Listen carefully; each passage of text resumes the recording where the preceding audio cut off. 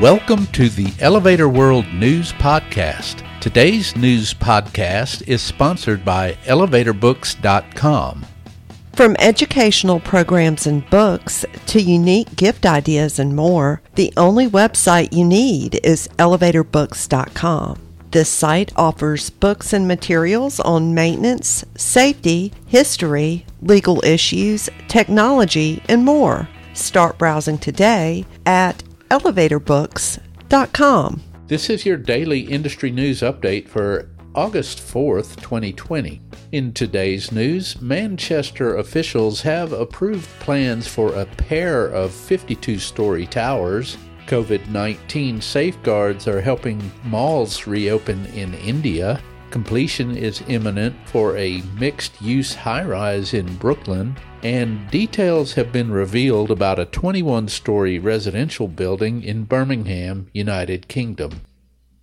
City officials in Manchester, UK, have approved plans by architect Simpson Howe for a mixed-use project of two high-rise residential towers joined by a podium with ground-floor retail, Architects Journal reported on August 3rd.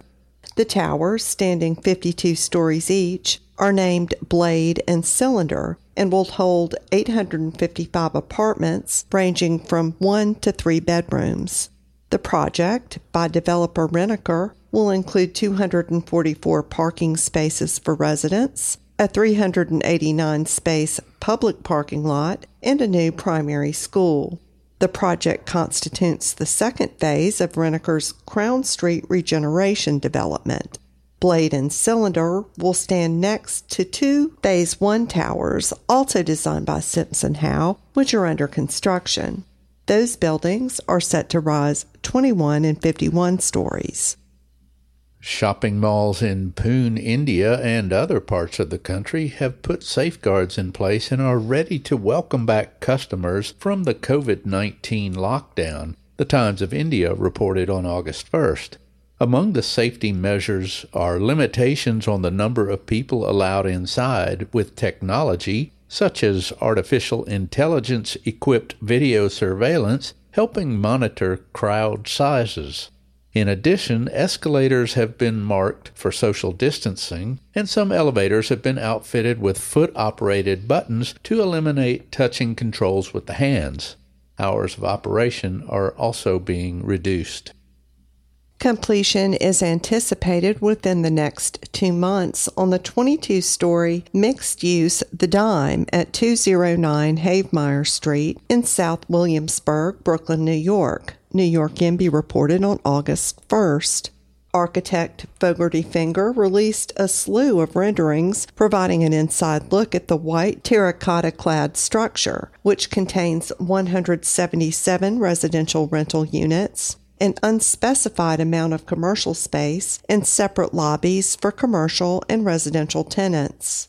Amenities including a community garden, a cookout area, a manicured lawn, a lounge, communal workspace, and a fitness center span the entire 5th floor. A pair of penthouses boast private wraparound terraces with views that include the Williamsburg Bridge and Manhattan skyline. Developers of the Dime, named for the adjacent historic Dime Savings Bank of Williamsburg, are the Charney Companies and Tavros Holdings. Developer Berkeley, through its subsidiary St. Joseph, has revealed details of a 21-story, 182-meter-tall residential building it's planning in Birmingham, United Kingdom, Building Design reported on August 3rd. The tower, known as The Regent, is being designed by Grid Architects and, with 108 residences, represents the final phase of St. Joseph's 420-home Snow Hill Wharf development. The Regent is part of a boom in high-rise construction in Birmingham, with 3 other projects already having been approved and another in the early planning stages. For more industry-related information, visit ElevatorWorld.com and be sure to subscribe to our podcast in iTunes or the Google Play Store. If you're interested in becoming a sponsor of the Elevator World News Podcast, Just let us know by emailing advertising@elevatorworld.com.